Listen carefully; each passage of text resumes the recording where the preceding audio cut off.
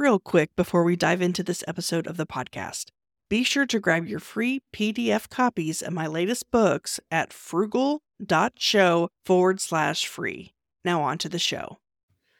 Welcome to the Authorpreneur Podcast, where you will learn how to self-publish and launch a book to build your business.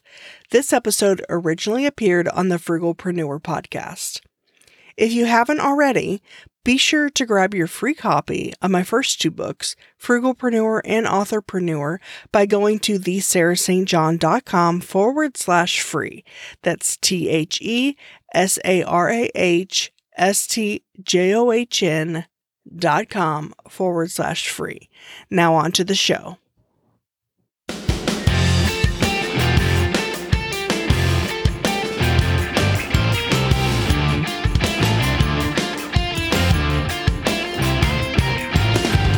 Welcome to the Frugalpreneur Podcast. I am your host, Sarah St. John, and my guest today is an award-nominated New York Times and U.S. Today best-selling author. In addition, she is a podcaster and an award-winning creative entrepreneur. Her site, thecreativepenn.com, has been voted in the top 100 sites for writers by Writer's Digest. Welcome to the show, Joanna Penn.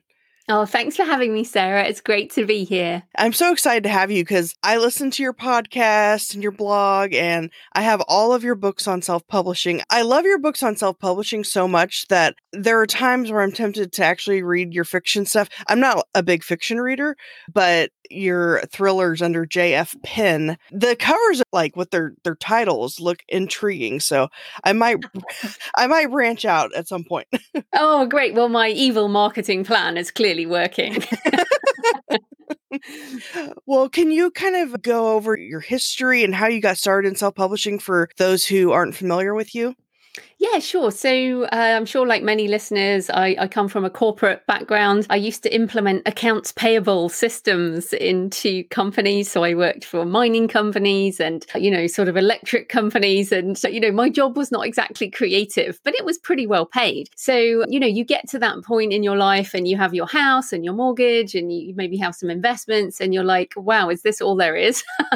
And so I got to this point and I was just miserable in my job. I was like, what is the point? All I'm doing is earning money to pay the bills, and I'm just, what am I doing with my life? So I started looking for other things that I could do. And I mean, obviously your audience are interested in building a business. I actually started a scuba diving business, which I would not say comes under the frugalpreneur idea. It's an extremely expensive business. Didn't work out. I tried property investment. I know a lot of Americans are also interested in doing up property and renting out property, but I just wasn't interested in it. You have to be interested in the business you're going to do. So I thought, well, I know I'll write a book on career change and figure out what I'm going to do while I'm writing this book. Because I've always been a big reader and self-help reader, listened to a lot of American self-help people. So I started writing this book, Career Change. And in the process of writing it, this was way back in sort of 2006, 2007, I discovered that actually I really liked writing books. And that was before the Kindle. It was before ebooks really took off. So I went through the process of publishing back then. And then what happened is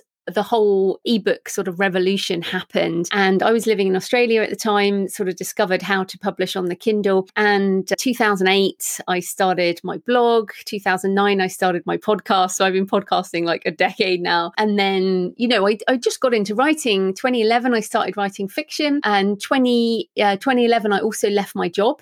So I was able to leave my job and become a full-time writer. So, and just to be clear, not just with one or two books. I was also a speaker. I had a website, and we can come back to some of these multiple streams of income. And then 2015 was when I finally surpassed my income at my old job. And now I guess, we're in 2020. I've been running my own business, I guess, for almost a decade. And it's a pretty secure multi-six-figure business based on books. So I've got about 32 books right now. Couple of podcasts. I still do speaking, but I have affiliate income and products and courses and the whole shebang. But just to be clear with people, I started writing in 2006. So it has not been an overnight success. But after a lot of tries, I found the direction I wanted to go in.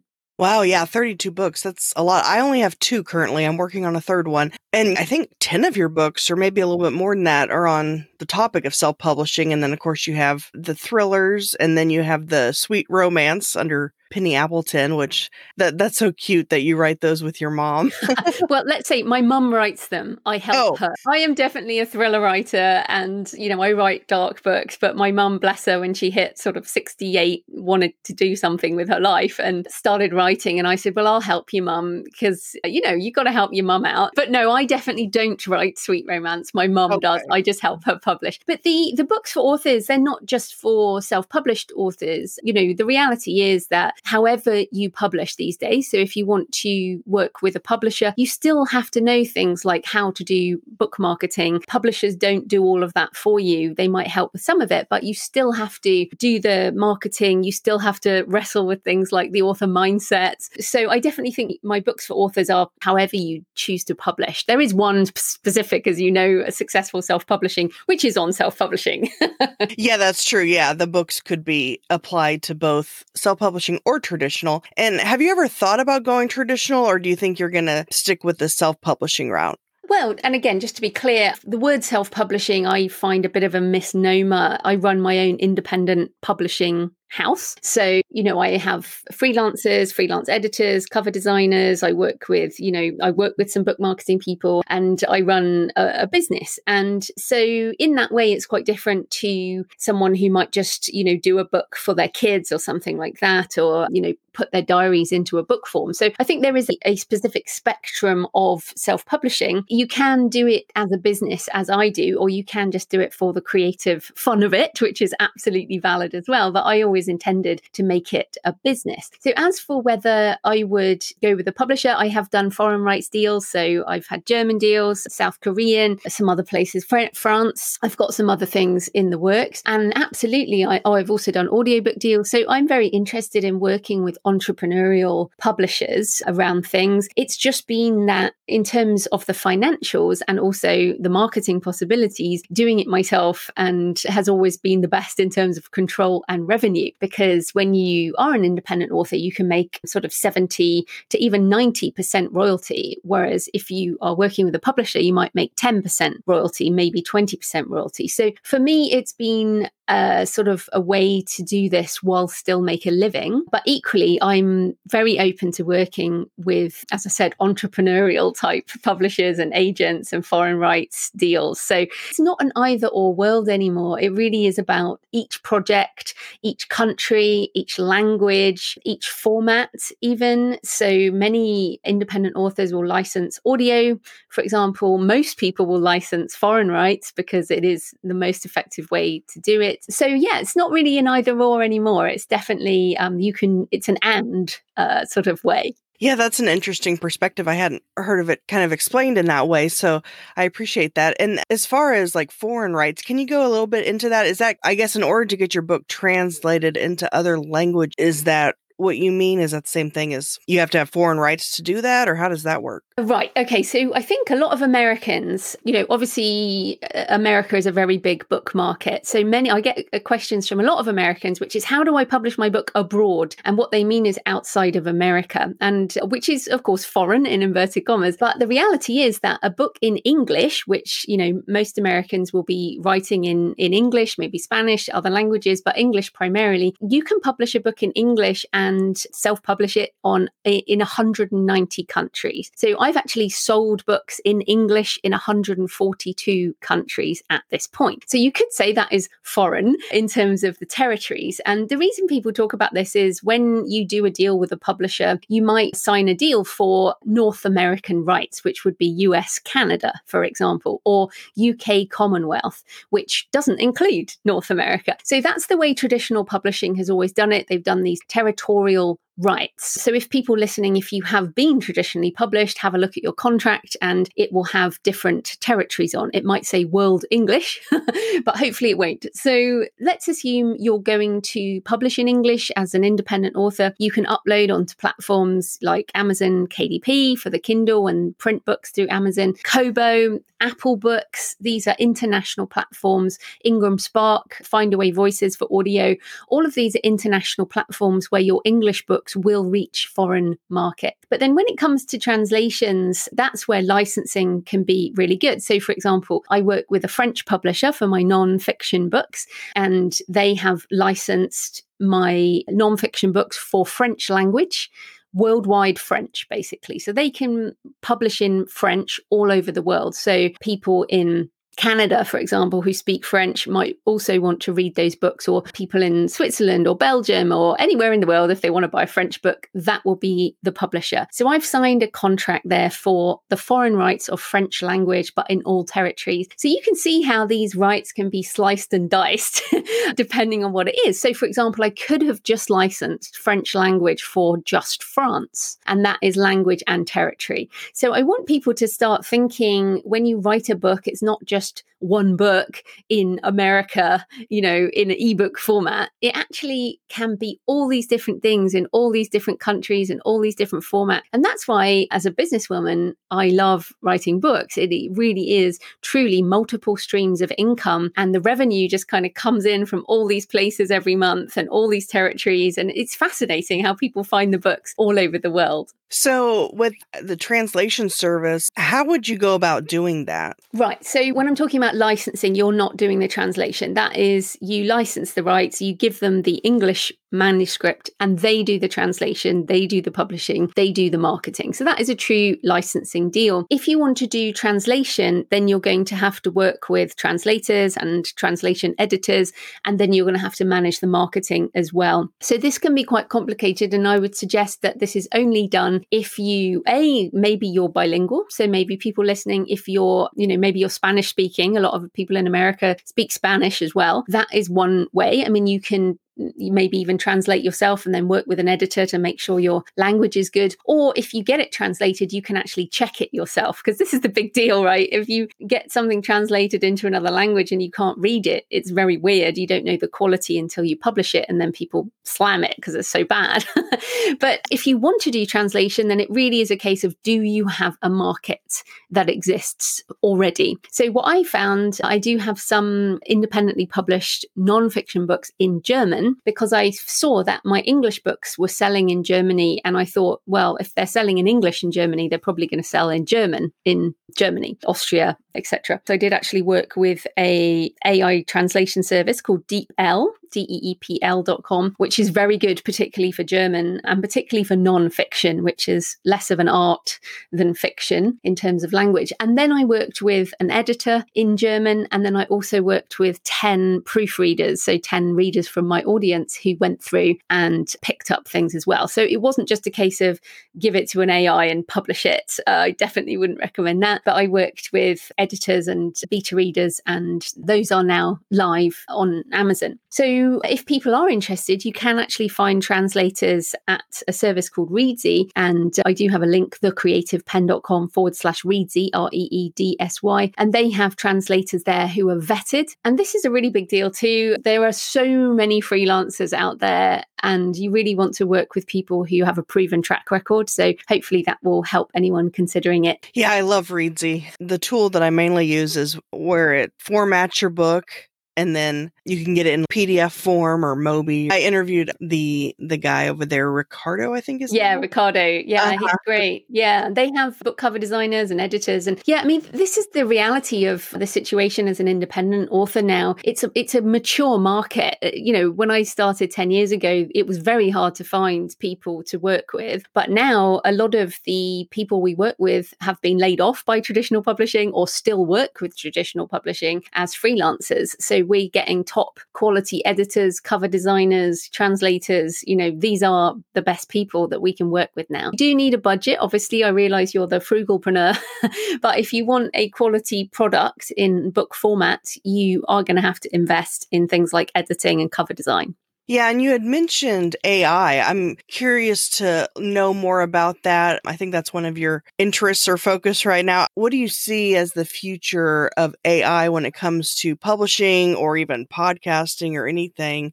There's a new one or at least it's new to me, called Descript, which I don't know if you've heard of it, but usually after I do a podcast episode, I'll upload it to that. And then you can automatically take out ums and uhs and stuff like that. And it turns your audio into a transcript, and you can even edit the audio by editing the transcript. It's very interesting. And there's a bunch of AI companies out there for transcription, but can you go a little bit into that?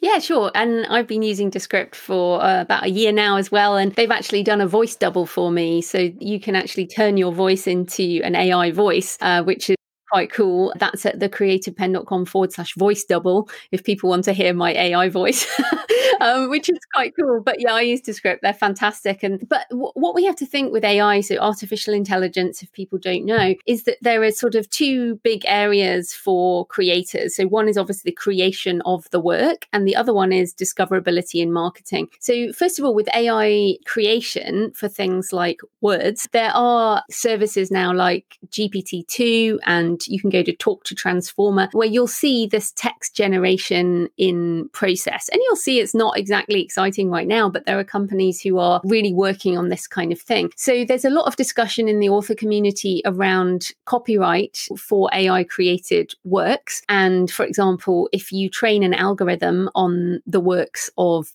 Stephen King, should Stephen King get some benefit from that, or should Stephen King's publisher get that? Or, you know, if you Sarah, decide you want to write a book and you like my books and you have bought copies of my books, you know, if you read all of that into an AI and then it spits out words in a different order, do I get any money from that? So this is a huge discussion right now around copyright and AI, and whether, I mean, it's already being used in journalism. There's a lot of nonfiction journalism that is already using AI generating text. And will this move into sort of book writing? And you've got to assume that it will in the next, let's say, at least 5 to 10 years. I mean, I'm mid-40s. I fully expect this to be happening within the next 5 to 10 years. So what does that mean for us as creators? Well, what it means is it's not going to stop us creating. What it means is hopefully there will be more tools. So you said Descript there, which is useful. Things, formatting tools like Vellum, or like you mentioned, Readsy's formatting tool. We all use tools. You and I are speaking using our computers across a free internet platform across the world. I mean, this is a tool we're using in our business. So I think there's a lot of interesting tools coming with AI. As I mentioned, the translation engine, that's really interesting. But then the question becomes, well, maybe it can help us with things like discovery. So Amazon advertising, for example, now you can advertise your book using Amazon ads, and you can just do them entirely auto-generated. So even a year ago, you had to sort of manually pick the things you want to target, and you still can manually pick things, but actually their algorithm does a pretty good job of recommending things automatically. So I don't want people to get freaked out by the idea of AI and authors and writing and what we do online. It's really to think about, okay, so what tools do I already use in my creative life, and how could they potentially be augmented by AI? And then also, what are the benefits I could get from AI tools in discoverability, like marketing or translation? So I'm very positive about the future of using AI as a tool. And one thing I would say to people is it's very important that we continue to build personal brands that people are interested in following. And I think it's going to be a bit like, you know, people like shopping at local stores because they want to support the people. And it will be a bit like that. It will be, yeah, sure, you can buy a thriller generated by an AI. It's probably very good. But this one's written by JF Penn, and she's a human.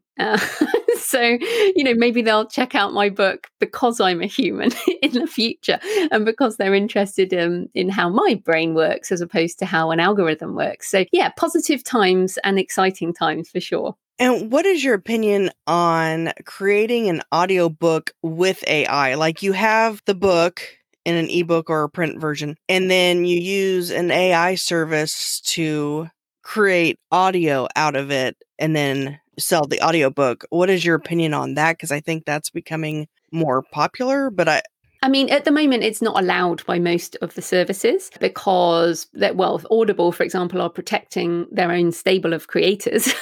They don't actually allow books narrated by an AI, but other services do. And certainly as podcasts, you can listen to a lot of podcasts now that are audiobooks narrated by AI. This is why I got a voice double, because I want to play with the idea of, it's a lot of work to record an audiobook. If I can just get a voice done for my voice and use that to create audio, that would be fantastic. So yes, this is coming. This is already happening. A company called deepzen.io this year at London Book Fair in March 2020 actually announced with a press release, if I didn't go ahead because of the pandemic, but the announcement was still made that they have their first audiobooks by AI in stores like Apple audiobooks and Findaway Voices and stuff like that. So I see this as definitely coming, but what I see is that it will be very similar to the way we buy books. So I read a lot of ebooks, but I also buy beautiful hardback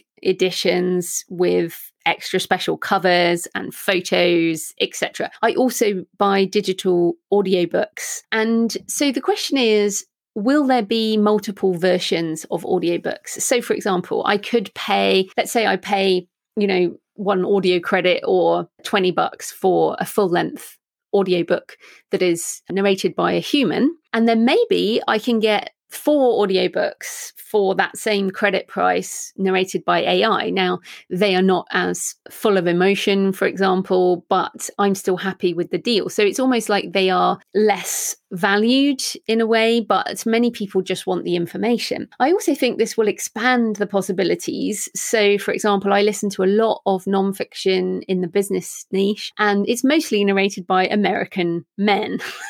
And I'm like, I don't want to listen to another American man read another business book. I would really like to listen to, let's say, a British woman read this instead. And what I think is we're going to be in a position, in the same way you can change the GPS or you can change the voice of Siri or Alexa, you'll be able to change the voice that narrates your audiobook as a customer. And I think that will result in more sales of audiobooks because customers will have preferred voices and they will be like, yeah, I want that, but I want it with this voice. So AI is going to enable that type of flexibility. So again, yes, there will be changes in this industry, but I believe it will drive more sales as opposed to diminishing what there is. That's interesting that you mentioned about how the possibility of changing voices, like gender, or whether it's an American voice, British voice, whatever. That would be really interesting. So you had mentioned Descript and how you can create a voice double, basically. And I had signed up for that or put in my information as I'm interested, but I haven't heard anything back. I guess it's kind of in beta right now or something where they're only taking...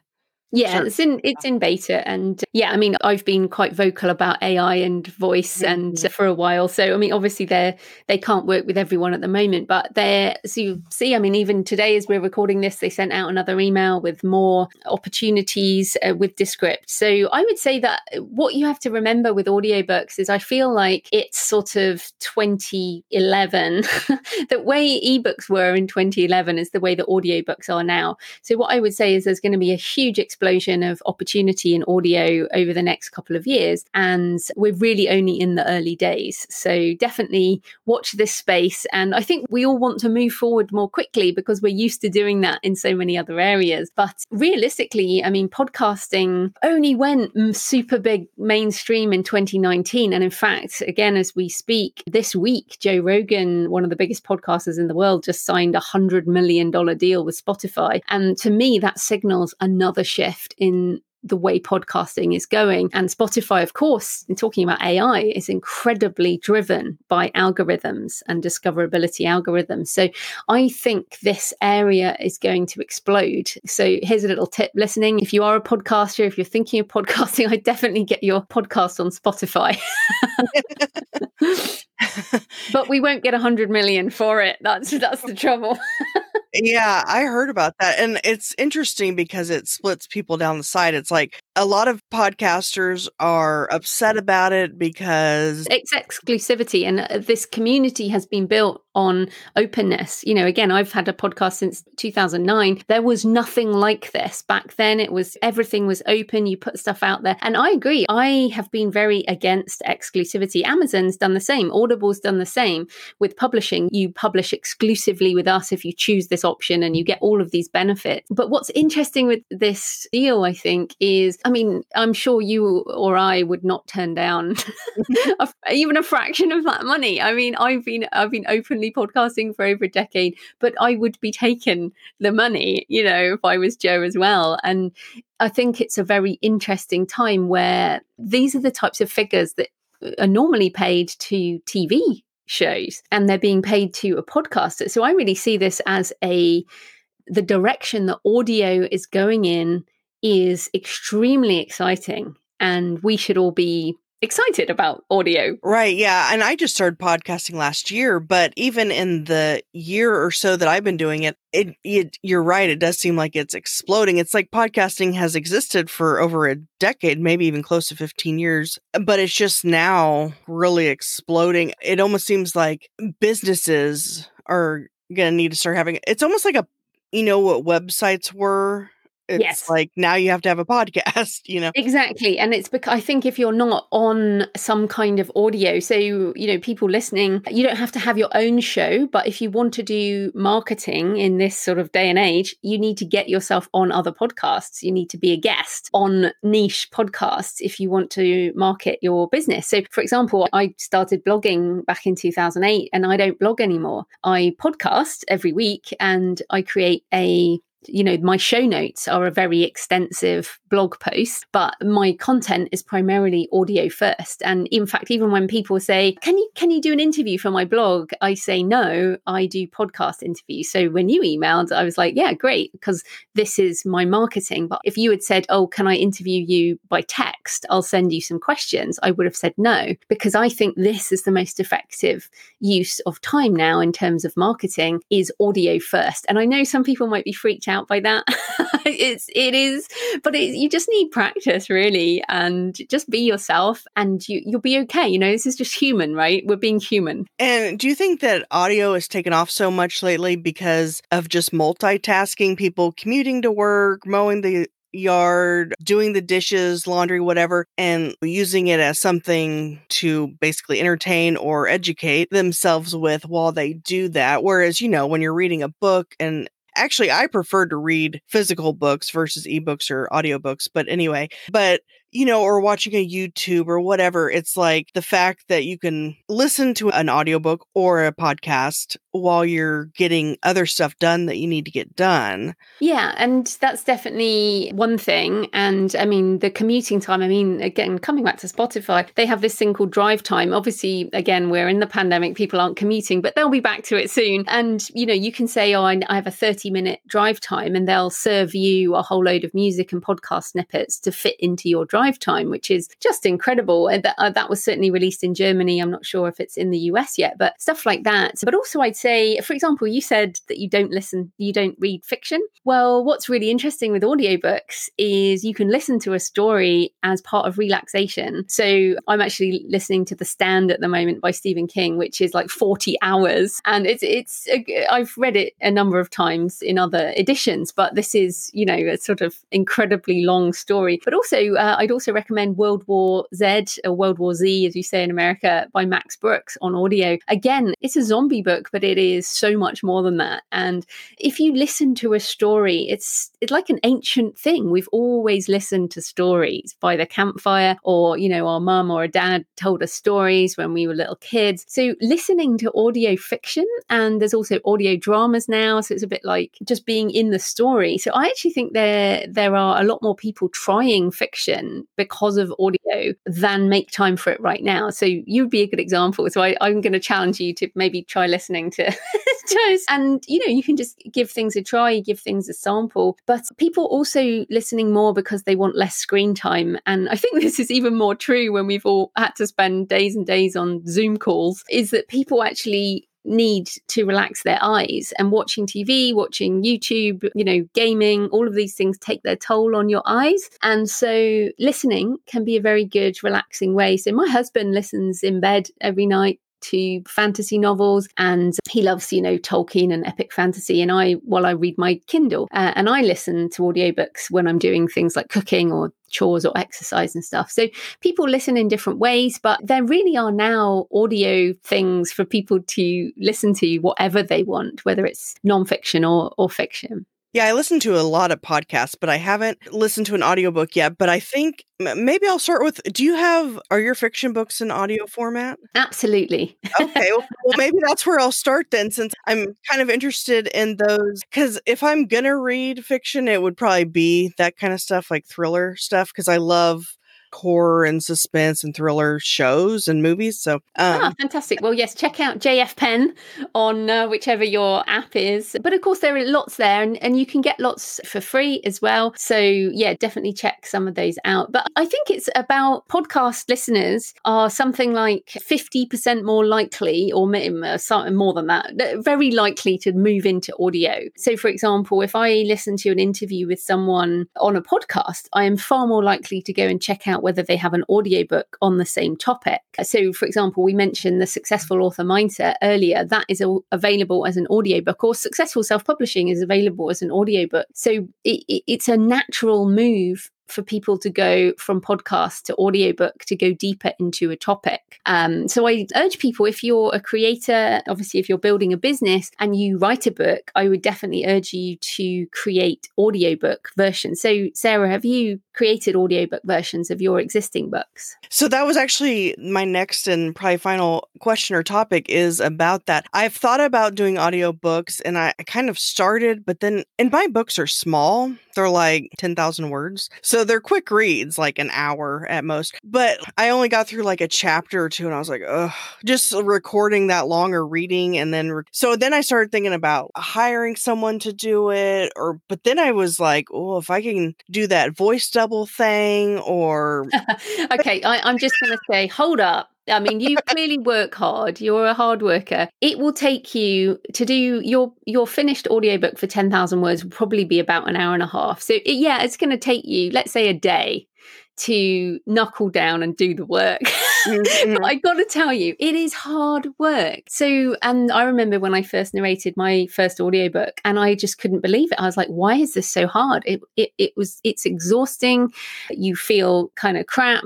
But what you have is a finished product that has your voice brand and your voice brand. You've got a podcast, so it makes sense for you to narrate it. It's also not very long, and I tell you, you'll also find things as you read it aloud. You'll be like, oh, I need to rewrite that. It's not good enough. And so it's actually a really good editing process. And if you do it yourself, you can make the changes, and then you can change the ebook version and the print version as well to fit the audio because it's like another QA process. So yeah, I mean, obviously I've got my book Audio for Authors, which goes into all of this in detail, but it is hard. It's a different skill doing audiobook narration, but as a nonfiction author, it's definitely worth it. I've done both. Obviously I've hired professionals and I've narrated my own, and I've also narrated some of my fiction. I think it's important. People want to connect with the author, and if they hear your voice, especially as a podcaster, then they're more likely to connect to you personally, and that's what we want. Okay. Well, that kind of answers my question, because I was there's 3 angles you can go at it. You can narrate it, you can hire someone to narrate it, or you can try this AI voice double thing. But that kind of answers my question about whether or not, especially like you said, since I have a podcast, and then since the books are so short anyway, like why not? And also you can't, if you get it done by an AI, you can't put it on Audible, which in the US is a very big platform. And so you're not even it's like saying, oh, I've got a book, but it's not on Amazon. That's not good enough. To be professional, you need to have it on these major platforms. So it does need to be a human. So at the moment, there really are only 2 choices, which is you or hire someone. Yeah, and I would just suggest, yes, it does feel difficult, but you will be able to do it. You just have to set aside a bit of time. Yeah, and I have your book. Well, I have all of your I guess not self-publishing books, publishing books. including the audiobook one, but I probably need to go through and read it again now that we've had this conversation and I've gotten some clarity there, and I appreciate that. So audiobooks, I know you can go through ACX, which isn't usually recommended, right? Because don't they have like... Well, so acx.com is Amazon's service for Audible, and you can choose to be exclusive or you can choose to be non-exclusive. And you can also use findawayvoices.com, which will get you into things like library systems, which I think is really important, especially in these days of economic trouble.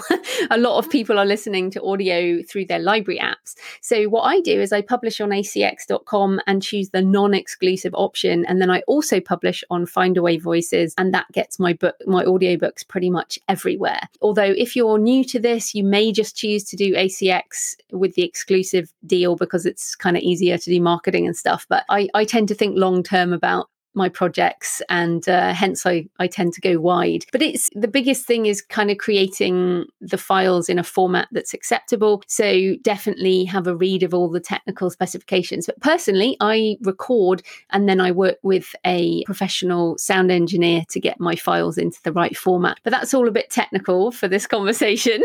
So I'll leave you with the book. Right, yeah. So if anyone wants to learn more, they can get that book. And I will have links actually to the various tools that we've talked about and various books at thesarahstjohn.com/Joanna is where that will be. And then if people want to find you directly, they can just go to The Creative Pen, that's 2Ns.com. Was there anything else you wanted to go over or touch on that I hadn't asked about? Well, if you like podcasting, listeners, come on over to The Creative Pen podcast, where I talk about books and writing and publishing and book marketing. And also I have Books and Travel podcast where I talk about travel. So yeah, podcasting is addictive. And if you have any questions, I'm on Twitter at The Creative Pen. All right. Well, I really appreciate your time today, and thanks for helping the listeners determine what to do, whether to do an audio or just the different benefits of audio and podcasting. Oh, good. Well, thanks so much for having me, Sarah. That was great. If you enjoyed and found value from this episode, I'd greatly appreciate it if you rate, review, subscribe, and share at ratethispodcast.com/authorpreneur. Until next time.